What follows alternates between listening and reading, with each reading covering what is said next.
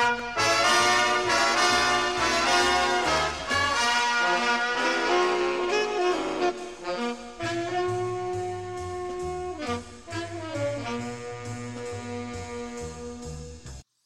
thank you for tuning in to the Athenaeum podcast, produced and hosted by the Kruger Library at Winona State University. The Athenaeum podcast celebrates the research, discovery, and creative output from our faculty, students, staff, and neighbors in southeast Minnesota. I'm Allison Quam, one of the librarians and co-host with fellow librarian Kendall Larson of this episode, 2018 National Poetry Month reading. April is National Poetry Month. To celebrate, Professor James Armstrong and students from his advanced poetry class, English 412, read their original works in a public performance in the Kruger Library and took time to respond to the questions from the audience. Here now is the edited recording of the 2018 National Poetry Month reading.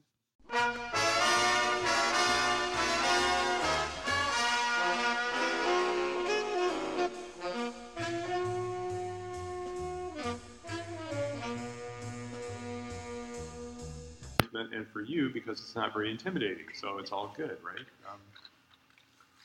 So I will go ahead and kind of introduce them. Are we ready to go? Yeah. All right, well, welcome to our annual English 412 Advanced Poetry Writing reading in celebration of April, which is National Poetry Month. The students that you will be listening to have been participating in a workshop-based class of advanced poetry writing. So every week they bring poems, often many poems, and we sit together at a large circular table and we read the poems and we comment on them. In addition, they have been reading lots of published poetry by poets dead and living to serve as models. But the central focus for this class is really kind of to get the experience of being a professional poet, which, I mean, professional poet is one of those terms that's kind of like an oxymoron because all poetry is amateur. There's no money in it. As my teacher back in the old days used to say, poets cannot be bought because nobody's buying. But that's very pleasant, actually, because that means that it is an art form that is kind of like it's untainted by over-professionalization. What is the poetic life? It's getting together in a group of people, reading each other's poems, trying to help each other write better poems, and then encouraging each other to send poems out for publication, which these students are doing right now. They're sending their poems out to journals as part of their class requirement. They also have put together a manuscript, which they're currently editing. So one of the capstone projects for this class is to have a publication, which they edit, format, print, and bind, which then becomes a permanent part of my collection of student books, but also they make one for themselves, so they have something to take away. And that forms kind of a nucleus often of, for some of them, that would be their MFA work, let's say, if they go on to further poetry education. But at any rate, they have poems that they bring with them as they leave the university and go off into their exciting. So one of their requirements is to do a public reading, because of course that's what poets do. And so this is their chance to get up and to read their poems to you, and I hope you enjoy them. They asked that I read a poem to kind of put myself out there, and I'm going to read a poem that actually Chris Buttram brought in the other day that I had written and I'd forgotten about, and she said, I love this poem. And I said, well, there's an audience response. So this is for Chris. Spring snow. Cold April, like a bad test result, shakes your faith in solipsism. The moon leers in the sky's windshield. You could be as cold as I am cold. We all live because the world rolls the dice. Still, we want flowers to come up without even asking them. We want our Eden in cellophane. We want to call up pain and cancel our order. We want to call up joy and leave our number. We want swans to come and land on the river, hydroplaning on their ugly feet, because a river without swans is just marketing. Last week, Jesus came and looked around, saw his own shadow on the neglected lawn, and went back up to his heaven of better intentions. Where are the bees? I miss their hum. So, home with a bee in it for April. All right, so we're going to start with Larry, and each poet will introduce him or herself and then read the poems, hopefully slowly as I've instructed them. And at the end, after everyone has read, we'll have a chance for you, the audience, to ask questions. Larry Schrenk. This poem is entitled 6 Shirts. The oldest is blue paisley, garnished in yellows, with wide collars reeking of the 70s. Oh Lord, won't you buy me a Mercedes-Benz? It worked well with plaid bell-bottoms, now mercifully deceased. A T-shirt from a later time, emblazoned with an M, in maize with a blue background. We were champions of the West. It went with jeans, righteous jeans, more holes than fabric. A white Oxford button-down, peeking out from behind gray herringbone. Quite a find at Goodwill for $10.95. Vest covering ketchup stains from a Manhattan hot dog downed before a first interview. A ratty green shirt from who knows where, smelling of baby spew and Gerber's infant meal, which is probably still stuck to the side of some bowl.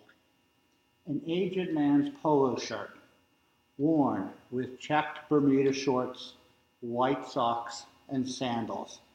An anniversary gift from a wife that shouts, "You are old." The beautiful blue broadcloth my children will choose for the viewing. No pants needed, and no one will say it brings out the blue of my eyes.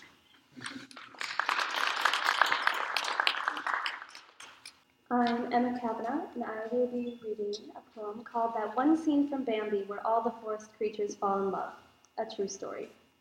A year ago, I was feeling generous as the earthworms turned and the orchids blossomed and blonde college students unpacked their dusty rollerblades, and the Chinook blew into Winona, making the small lake heave and cough and dissolve her ice overnight.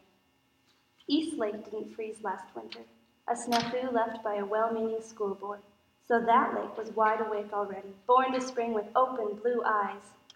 And so, too, my mood melted into icy puddles and eager rain boots. My rain boots had bees then, to show my passion for the environment and other important things. I became generous then, opening up my arms and my love. I gave love to every elm, every new flower. I kissed cottonwoods on their bright faces. Cottonwoods always desire to be kissed, and ought to be daily. And I kissed you often on your honest face, despite my better judgment. We held hands in the cool spring night. We walked barefoot on the broken sidewalks. You turned my body to you, and I remembered how very generous I was, and danced you to the library, leaking fluorescence out the window and onto the muted nightgrass, where I gave you the best of my stock, an old, tired willow who wanted only to lie down, only to sink into the forgiving earth. I let you lay your head on my springtime bosom and be overwhelmed by the magnitude of my gift. We lay parallel to the Mississippi and let the smells of college town wash over us. Clouds of weed mingled with laundromat billows, and so I turned to you and kissed your soft neck, wondering if next year's spring would be quite as new.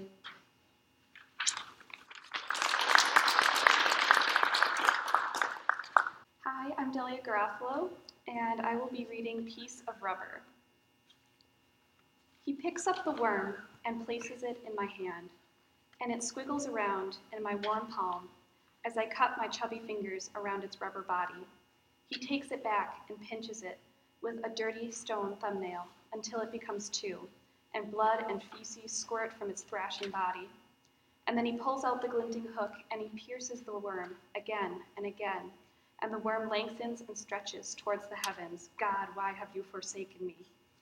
He tosses the pierced worm again and again into the still water, and each time he pulls it up, it's a little more pale until it's a limp, soggy piece of rubber dripping pondweed.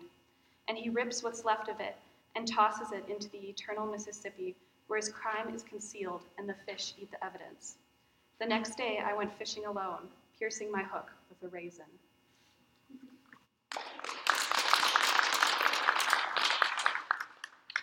Hi, I'm Jace Rohloff, and I'll be reading a poem today called Curated Caps and Joyous Silence.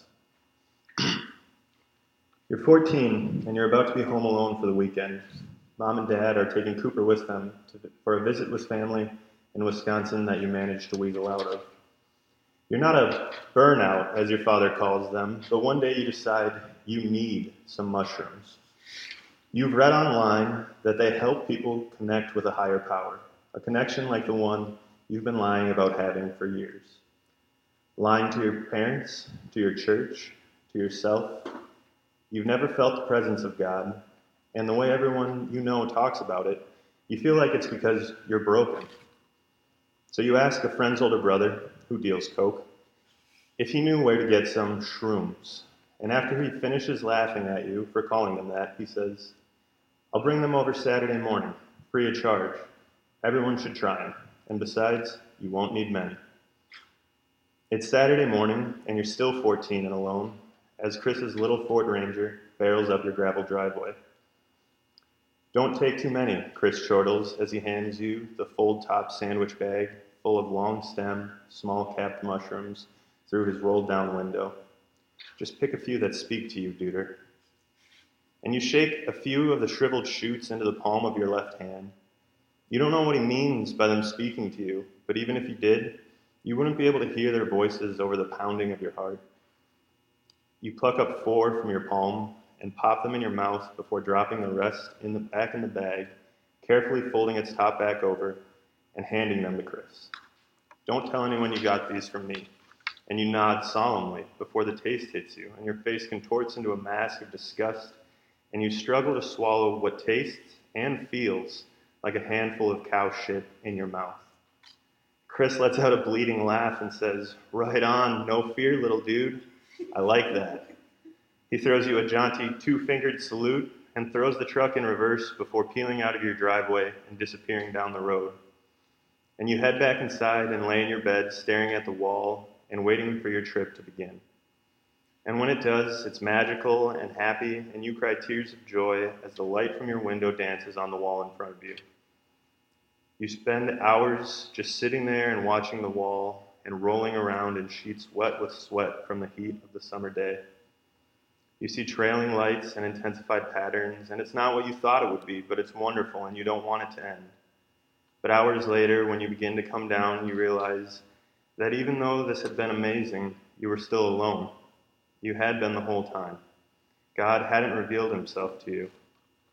But for some reason, you're okay with that.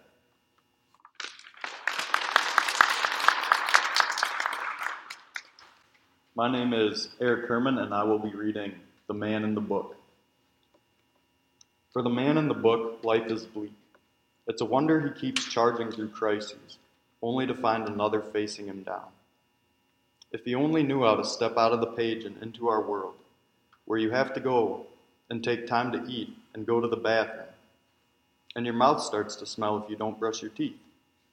Still, that seems a small price to pay to stop the bullets from constantly whizzing by his head and being blacked out by the big burly men and waking up tied to chairs and being haunted by ghosts and hungered for by vampires and facing unnameable horrors. For him, life is an endless conflict magnified to dizzying degrees, where hints of violence will always hang in the air, and he will always have to check behind the curtains for an unnamed intruder whose finger cradles the trigger of a gun. But he always seems to make it through, little worse for wear. From all the pounding hearts and goosebumped arms and shivers down his spine, life would be much better for him if he were here, but I'd be sad to see him go.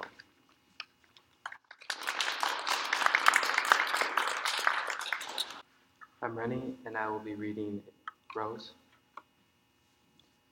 A rose that I remember stuck in that room where the walls were made to keep the radiation out, but all it did is keep you in.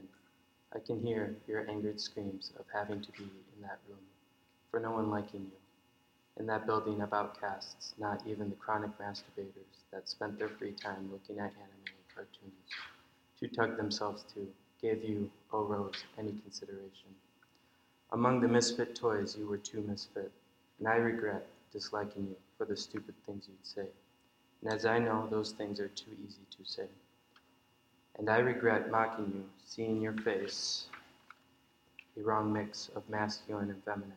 Start to hate yourself, turning you red with tears hiding under your unkept shaggy hair. And I look back thinking I had it bad, that my future was bleak, and yours, O Rose, was even bleaker. For if I was the rock beneath the tree, unable to get more than glimmers of the falling light, you were a root forever doomed to dig yourself deeper under the surface of everyone else's existence. O Rose, the undeserving, I regret for not being able to take the pain away. And I know you still suffer somewhere, someplace, where the sun does not shine. And on behalf of the sun and me and everyone else that can smile, every day I like to say, I'm sorry.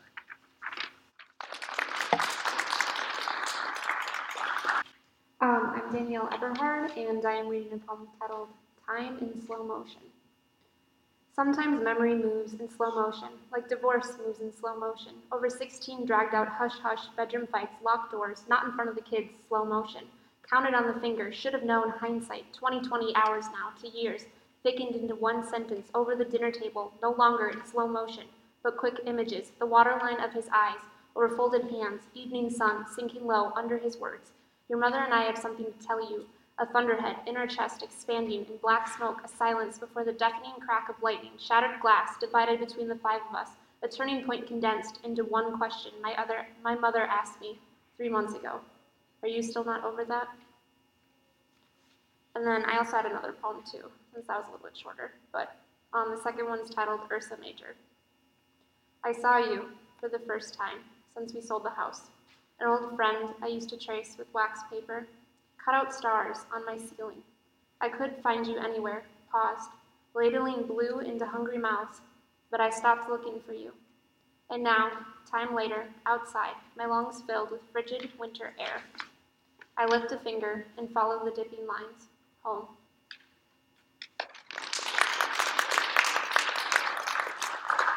Hi, I'm Sajda.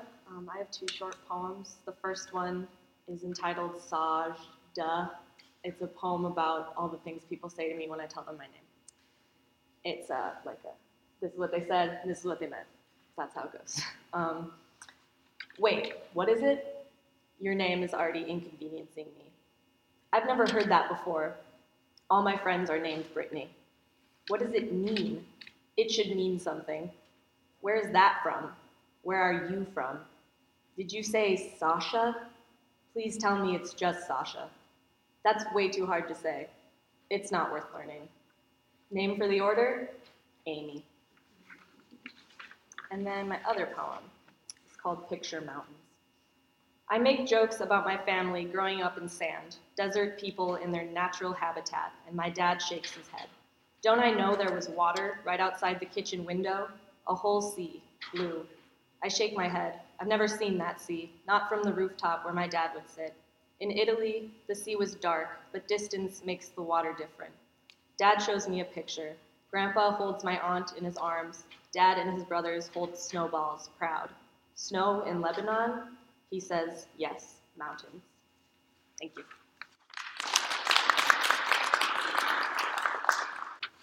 Hi, I'm Claire Bowman, and I have 2 poems for you guys today. The first one is titled Never for Steve. I wish you permanent sunburn on the tip of your nose, muted yellow sweat stains on all of your white tees' armpits, watered down Captain and Cokes, no tubs of guacamole left at the grocery store. I wish you milk that's 2 days too old, and stale cookies to gnaw on, and dust crumbs on your lap forever. I wish you unfound wallets with all of your credit cards placed perfectly in their umber leather slots for once. I wish you cherry pie stains on your light blue Oxfords at work dinner parties. No more work dinner parties. I wish you women who snore deep into the dark and constantly smell of day-old cucumber-coated sweat.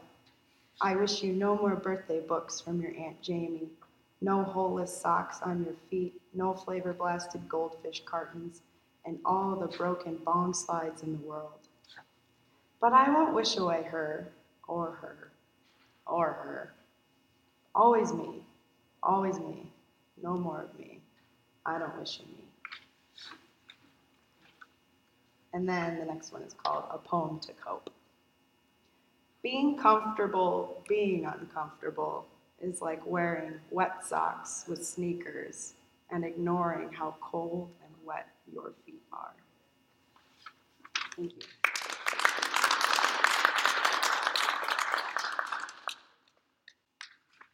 My name's Kate Errthum, and I have one poem titled Every Summer. Every summer, you return to Estes Park, Colorado, with your mom and two brothers, and let Dad play martyr at home to frame mansions for West Des Moines yuppies, mow the lawn, and sulk. The first night after setting up camp at Moraine Park in Rocky Mountain National, you get in Mom's blue Jeep and head to the Stanley Hotel and remember The Shining, where Jack Nicholson played a good rendition of your father coaching softball. The huge white colonial revival palace stands out against the sandy mountains and pines. You can't afford to stay here, and don't want to anyway.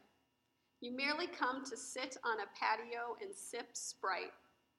This drink is your permission to sit with the upper class on a 100-year-old porch, 3 gymnasiums long, in your red-laced hiking boots. For the price of a Sprite, you can walk into the foyer across the marble floor and go down the wood-paneled stairs to the luxurious bathroom to wash your hands in warm water and dry them with thick paper towels folded on the granite counters. For the price of a Sprite, you can't go upstairs. That's where the real guests stay. But you can walk by the restaurant and listen to forks clink and couples converse and suddenly have an appetite for creamy, buttery food. For the price of a Sprite, you can sit by your mom without blaming her and let your brothers spit ice into glasses without hating them and agree to go fishing before hiking. For the price of a Sprite, you can walk the labyrinth feeling absolutely nude in the absence of mosquitoes and humidity and know that while Dad weeds the garden back home, this is your real life.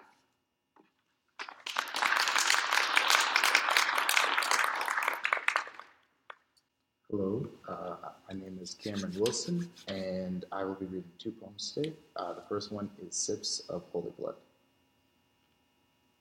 Right foot, left foot stumbles across the velvet rug while trembling hands swathe specks of soot from the shoulder of the dashing, darkened cobalt suit coat.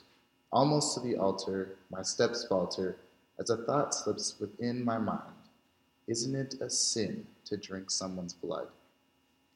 And the last poem that I have for you is, it is called Myself. 2 syllables, 1 perspective, solo mission involving treatment for a single specimen by the man or woman in ownership of their limbs. Alas, the whims of a pronoun befriending me and I. Well, that's all right. Myself, I, and me hold an incentive for our specimen, treating our limbs with whimsical missions involved with pronounced syllables and single perspectives, owning man and woman through befriendment and, alas, pronouns. Thank you.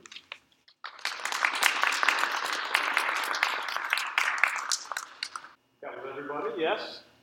All right, so I'm going to ask the poets to all come up here and kind of stand in the line, and we'll take some questions from our audience. We apologize. Some of the questions and responses are inaudible. We hope you'll still listen and enjoy. Sometimes when you write in a collective, you find that you influence each other's styles. And I thought one of the things that was delightful was the number of poems you read that just toyed with us, that had so much delightful and unexpected humor. So in retrospect, do you think that that's something that was true to your individual style to start with, or do you think it may be something that you drew from each other?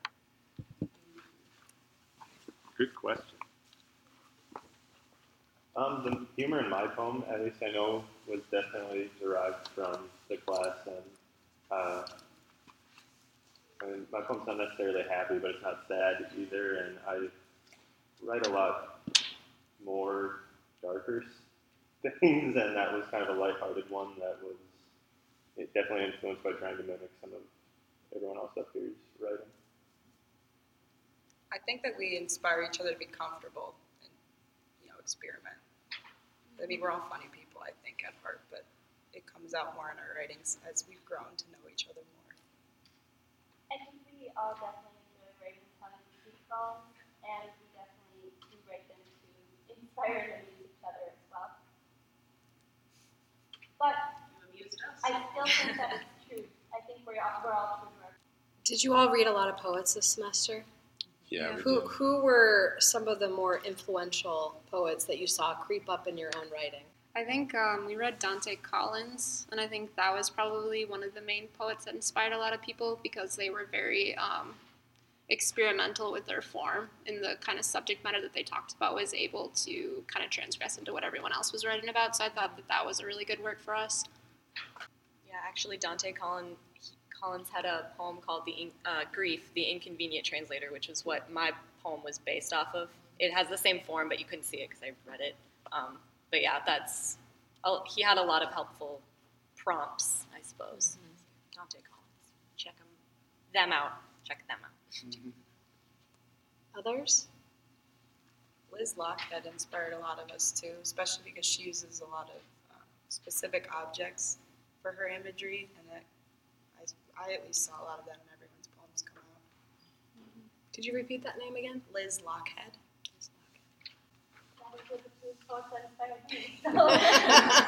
And that's pretty interesting because one is Scottish, the second Macker of Scotland, Liz Lockhead, and then Dante Collins, he's their age and he's from Minneapolis, and so that's an incredible range. Mm-hmm.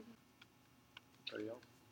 I really like Dante Collins because he tells a story with his painting, and I kind of copy that, so that's why I like him. And he tells a story. Any other? Yeah. Okay. Yes. I told you I was going to ask about 5 questions.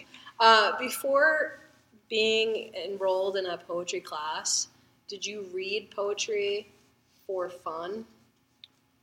Yeah, a little bit. Very little. Very little? Yeah. I wrote many well-intended books that I meant to read, and the story to that is that I read the first one of them last night, so... I may stand out for something different. I'd read a lot of poetry, but I was 60 when I wrote my first poem in the fall, so that was a change. Yay. Yeah. So the great thing about workshopping is you draw this energy and inspiration in your writing and writing.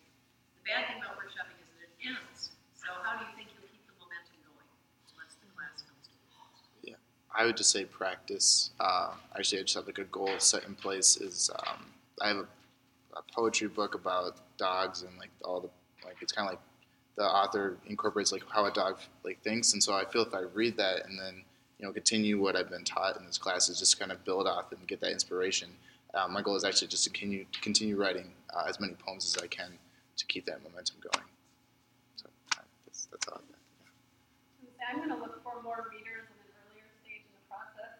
I discovered what's obvious to me isn't to my reader, and that's such a delightful invitation to tell more. I kind of realized, I can tell about that then. That taps a whole thing that my classmates were really interested in that was obvious to me that encourages me to tell that story. So I'm going to practice writing for readers more now, because I was used to write for myself, and now writing for a reader and audience is a whole new thing I want to keep doing. I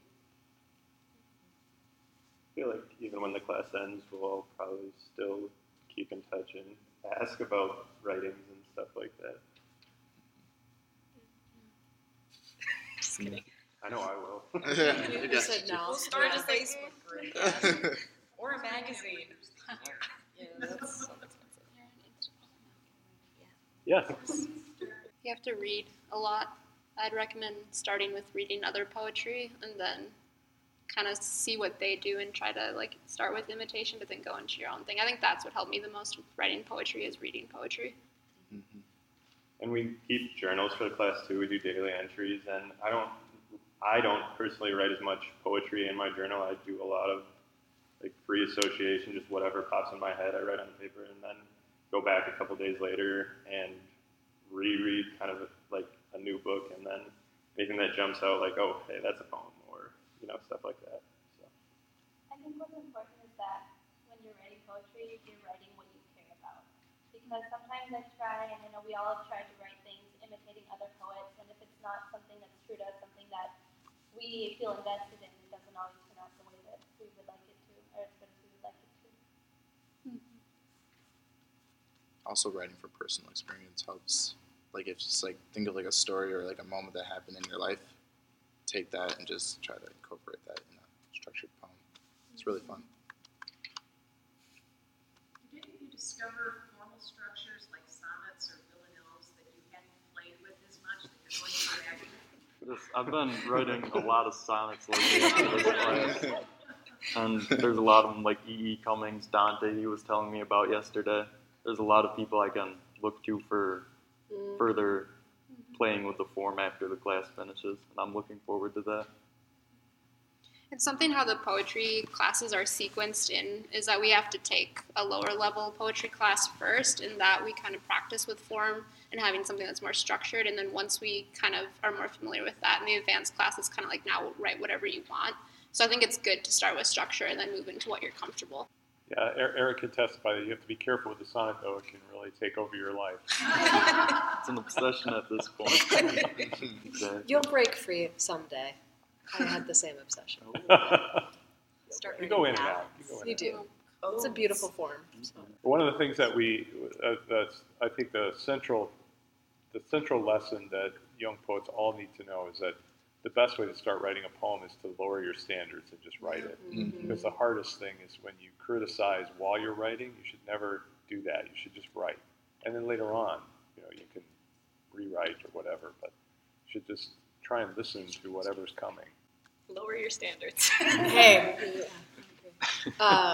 This actually goes off of a comment that Kate made about thinking about your reader as you're writing. Do any of you imagine that as you're writing the poem that you're writing it to someone? Like, who would be reading this? Who would you give it to? I have a habit of doing that, but then you kind of block out who the rest of your audience would be.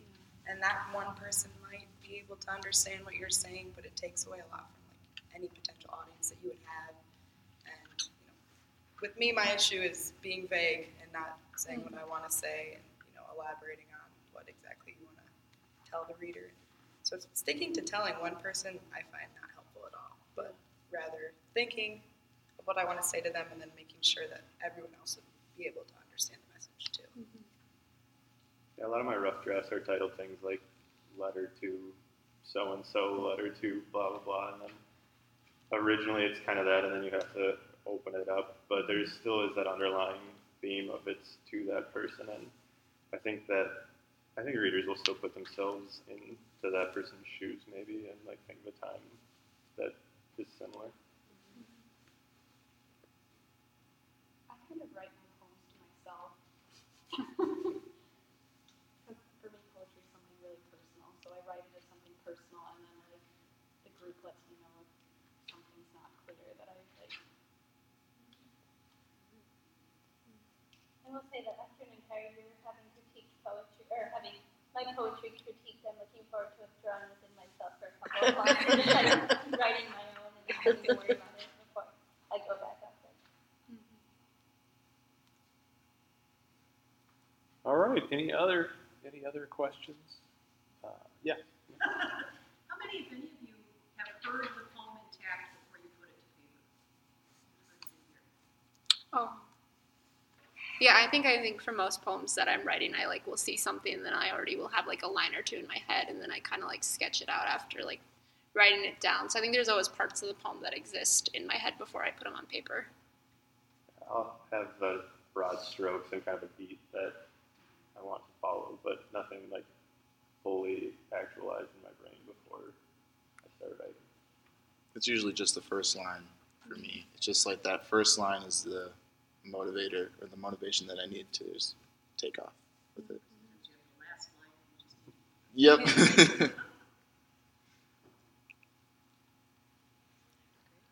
All right, well, thank you for being such a good audience, and thank you for listening. Thank you. Thank you for listening today. We hope you'll join us next fall for our Athenaeum podcasts.